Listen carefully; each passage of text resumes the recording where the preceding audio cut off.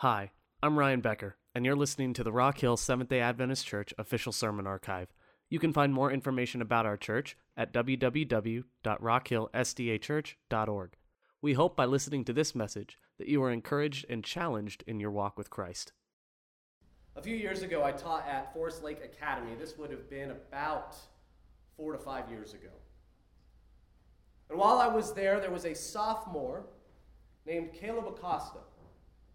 And a year before I had arrived, his freshman year, he had been diagnosed with a rare form of brain cancer. This form of brain cancer has almost a 0% survival rate. And he was 14 years old. He was active in varsity sports. He was active with friends. He was one of the more popular kids in his grade and in his class. He had transcended all of the class separation roles, and as a freshman had friends in all grades. He was an everyman. He was a great kid with a big, beautiful smile on his face. And I met him when I came to teach, and by the time that I had been introduced, he was already wheelchair bound. From chemo treatments and from the aggressive nature of them, he had become weak and frail. This was no longer the varsity sports player. He was still the same happy-go-lucky child, but he was not the same. And I remember his friends all year long. This was one of the biggest things that we dealt with. I remember the entire school, all 300-some students and 80 staff members gathered outside the flagpole. We circled and held hands and prayed for him almost on a weekly basis, praying for a miracle. And I watched all year long as Caleb began in his wheelchair to travel from church to church, from school to school, to share his journey, to share his testimony, and and I remember this one specific story that he would share. But there was one night he had a dream, and he shares this story so well. In fact, you can actually, I think, find online him sharing this story. One night in a dream, he believes that he actually had Jesus and the Holy Spirit appear and talk with him and let him know two things. Number one, everything will be okay. And number two, that he was loved. He would share that story with a smile on his face as his health would proceed to worsen and worsen. And I remember his friends praying endlessly. And then in April of the second semester, he passed away at 15 years old. His friends, I remember sitting in my office. We'd let them skip class the next day. We'd let anyone, if they wanted to go to class because they weren't close to him or didn't understand, they were welcome to, but teachers knew they weren't going to press anything. No homework was due, no tests were given, and students were able to just meet with staff members, counselors, anyone they wanted to. And I had a group of his friends, closest friends, just angry beyond belief that all of this prayer, all of this faith, all of these stories they had read that said if you would just have faith, everything will be fine. He'll be healed. We've seen all these healings in Scripture, so why wasn't our friend healed? And unfortunately, some of them never got past that anger. You see, they misunderstood what Caleb knew. That when he received that message that everything will be okay, and it's currently graffitied on a big wall on Forest Lake Academy's campus, and students were able to walk up that year and sign it. So everyone's signature is on that wall in memory of Caleb. When he received that message, everything will be okay. He knew it wasn't about this life. He knew that he was safe for eternity. And he knew that everything, ultimately, will be okay. Some of his friends were able to grasp that after a while, and us as staff, we knew what the outcome was going to be. And we knew that the real miracle that had taken place was the transformation of this kid that really only cared about friends and sports to now become someone who spoke with more faith than even pastors, more faith than evangelists, more faith than prophets. This child spoke with such authority and such hope and such joy in the face of death. We knew that the miracle was his spiritual healing, not his physical. That everyone expected God to show up in one way, and when he didn't, they got mad because they misunderstood how God was operating.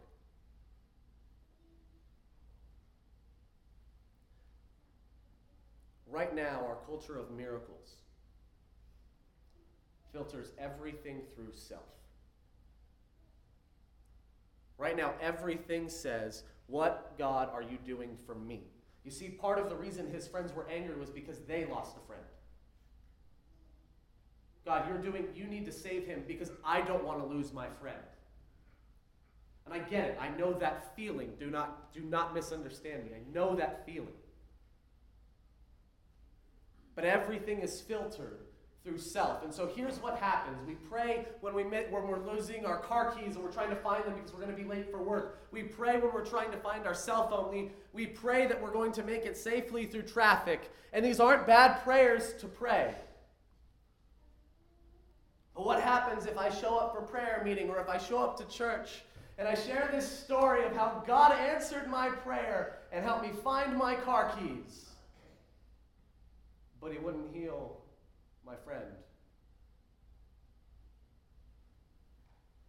How odd is it if I share this story and someone else comes and says, "Hey, we've been trying to have a child for years and it just hasn't worked out and we don't know where God is and why he's so silent." And then all of a sudden to hear, "Oh, but he cares more about your car keys."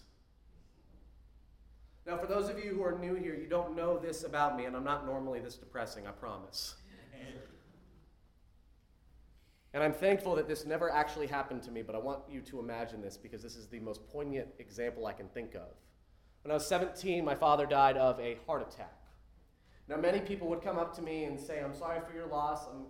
I'm praying for you and your family," and they would share that with me. But imagine, if you will, if someone came up to me and said, "Wow, I'm so sorry to hear about your father, but at least I have mine." Can you imagine how that would make me feel? And unintentionally, we do this in our culture of miracles because we filter them all through me. We filter them all through this window of me. And so what I want to do, and I'm not saying that God didn't answer your prayer for your car keys. I'm not saying that God didn't carry you through traffic safely. What I'm saying is there's a time and a place sometimes to share those. But ultimately, I want to discover what the purpose of miracles are so that we can understand when and how they happen. And John 5 gives us a great starting point. This is the healing at the pool of Bethesda on Sabbath. And this is one of the scriptures that we use when we talk about being able to do healing ministry on the Sabbath. But there's something really important here that happens that I absolutely love and that I've missed up until just recently. Starting in verse 1. After this, there was a feast of the Jews, and Jesus went up to Jerusalem. Now, there is in Jerusalem, by the sheep gate, a pool in Aramaic called Bethesda, which has 5 roofed colonnades. Now, if you don't know what the pool of Bethesda was, it was a pool in Rome, or in Jerusalem, that they believed it laid still all year long, and then an angel would come down at a time that no one would know and touch that water, and the water would move. You'd see little ripples come out from the center. And they knew that the first person to touch that water after the water moves, that person would be healed of whatever ailment, whatever sickness, whatever disease they had. They would be immediately healed. And so regularly, throughout day and night, because you never knew the moment, people would be waiting crowded around this pool trying to get there first. Everyone looking for that miracle, for me. So Jesus approaches this pool knowing exactly why they're there, knowing exactly what they're looking for. And in verse 3, in these lay a multitude of invalids, blind, lame, and paralyzed. One man who was there had been there and been an invalid for 38 years. When Jesus saw him lying there and knew that he had already been there a long time, Jesus said to him, "Do you want to be healed?" This is the very first thing that you need to notice. He did not ask, "Do you believe in me?" He did not ask, "Do you have faith that you will be healed?" Instead, he asks a question that he already knows the answer to. This is like walking into a hospital and saying, "Do you want to get better?" This is essentially what Jesus is doing here. Do you want to be healed? And so the man responds, and I can imagine the man with this kind of annoyed tone in his voice, because it's obvious. The answer to that question is so obvious. And so he says in verse 7, the sick man answered him, "Sir, I have no one to put me into the pool when the water is stirred up. And while I am going, another steps down before me." He answers with, "Yeah, obviously I want to be healed, but it's a little bit difficult. It's like trying to get in the store first on Black Friday. It's just not going to happen. No one's going to pick me up and get me in that water because they want to get there first. But obviously I want to be healed." And so verse 8, Jesus said to him, "Get up, take up your bed, and walk." And at once the man was healed, and he took up his bed and walked. Now immediately, this man approaches the Pharisees. They find out that he's been healed on the Sabbath, that he's carrying his bed on the Sabbath, and they said, "Hold on, you can't carry your bed on the Sabbath. That's not appropriate." And he tells them what had happened, and they said, "Okay, well, healing's not okay on the Sabbath either." And so this is one of the first moments in the New Testament, in the Gospels, where the Pharisees have decided that they need to kill this blasphemer named Jesus. So Jesus ditches very quickly. He leaves immediately. And here's what's important about this. The fact that he leaves so quickly means that when he showed up and talked to this man and then left, he left a whole crowd of people unhealed, still stuck, and still waiting, based on what we have from Scripture. He could have, in that time that the man was walking away, he could have healed more, and he probably did, but chances are he did not make it to everyone. On top of this, the one man that he chose to heal, he did so not on the basis of faith. He healed a man who didn't have any faith that we know of. He was just there. See, normally in the standard that's set in all of the Gospels is your faith has made you well. Because you believed, your faith has made you well. But right here, Jesus doesn't even make faith a part of the equation. He just says, "Hey, would you like to be healed today?" And then he heals him.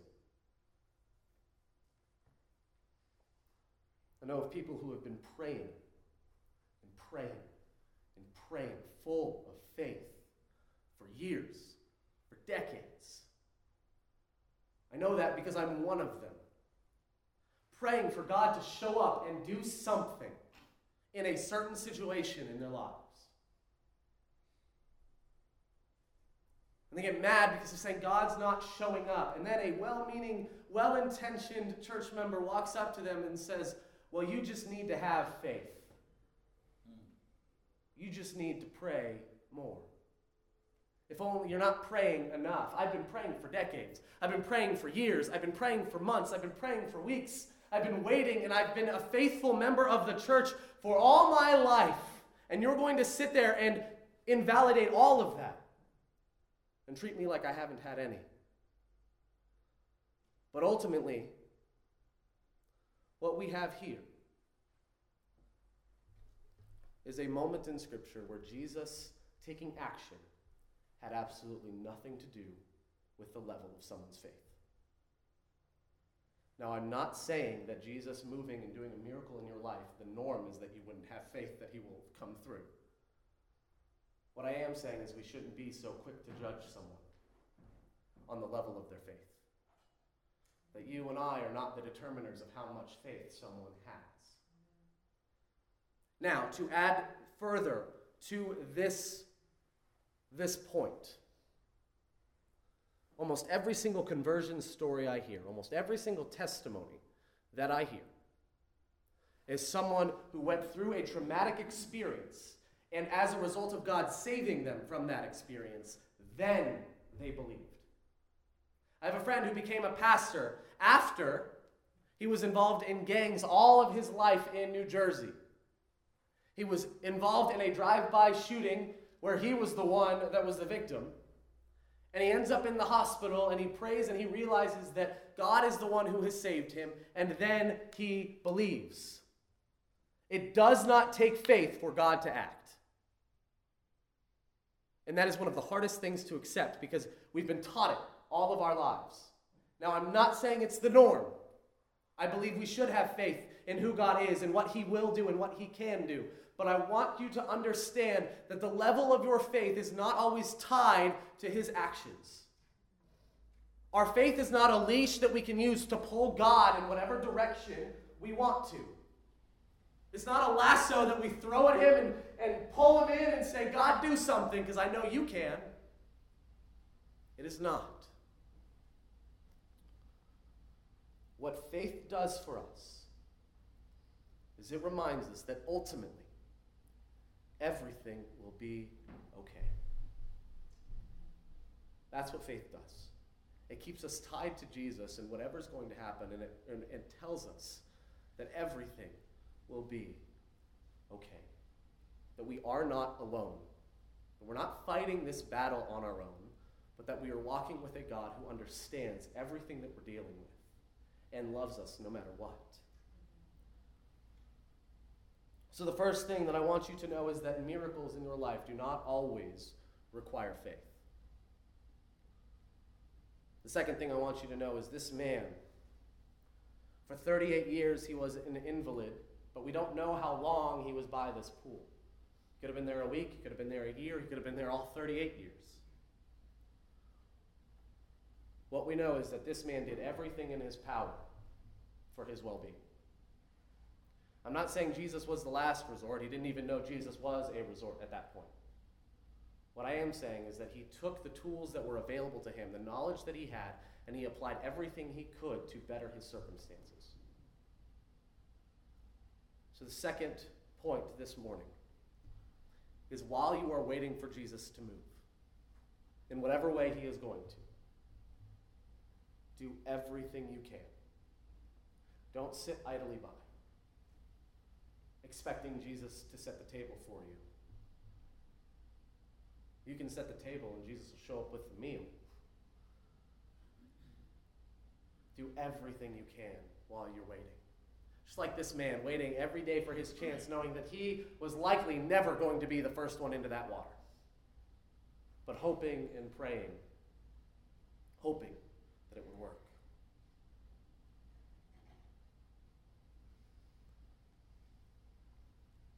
The last thing that I want to share with you this morning. In 2 Corinthians 1:20, and you don't need to turn there if you don't want to. I just want to give you the verse reference. Paul tells us that all of the promises of God find their yes in Jesus Christ. Every single promise to provide, every single promise to show up, every single promise to understand, every single promise to protect finds its yes in Jesus Christ. All of the promises that you cling to, all of them from Jeremiah, from Genesis to Revelation, every single one. So the one I was about to reference, Jeremiah 29:11, for I know the plans I have for you, says the Lord, plans to prosper you and not to harm you. That finds its yes in Jesus Christ. Every single promise finds its yes in Jesus Christ, which means that the miracle has already happened. That our entire faith is founded on this one miracle that has already happened and is present in our lives every single day. And the miracle is this, that Jesus Christ lived, died, and was resurrected so that you and I might have eternal life. And after that resurrection, he doesn't just leave, but rather he is with you every single step of the way. I remember watching a video recently, and I forget what it was, but a character shared a quote, and he said, "Listen, you never learn anything when you're winning." Most of the times that you and I have either grown the closest to God, understand the most of who he is in those moments of hurt and pain and confusion and doubt. Winning doesn't teach us anything, which is why we're not the ones that get the victory. Jesus is. And sometimes, if God is just going to remove us from any sort of bad thing to happen, God is just going to say, yeah, I'm never going to let you experience anything bad at all. We don't learn anything. We don't grow. We become stagnant. We don't experience anything new, and we don't learn more of who he is. And in fact, we never see him work because we never know what he's doing.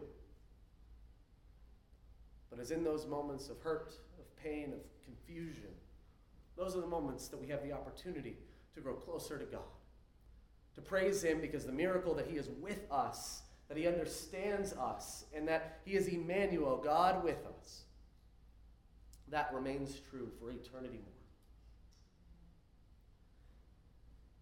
And I am thankful for it. I am so, so thankful for it. What I believe Jesus did here, what I believe that he's done every single time that he's been involved in a miracle, in a conversion story. The purpose of this miracle was to reveal God. This man now knows who God is. The Pharisees now know who Jesus is. And all of those miracles, all of those answered prayers that you and I have experienced, all of them reveal God to us. And they serve as a reminder that God is indeed with us. So take that encouragement with you this week, that you are not alone. That there is a God who loves you and is with you every step of the way.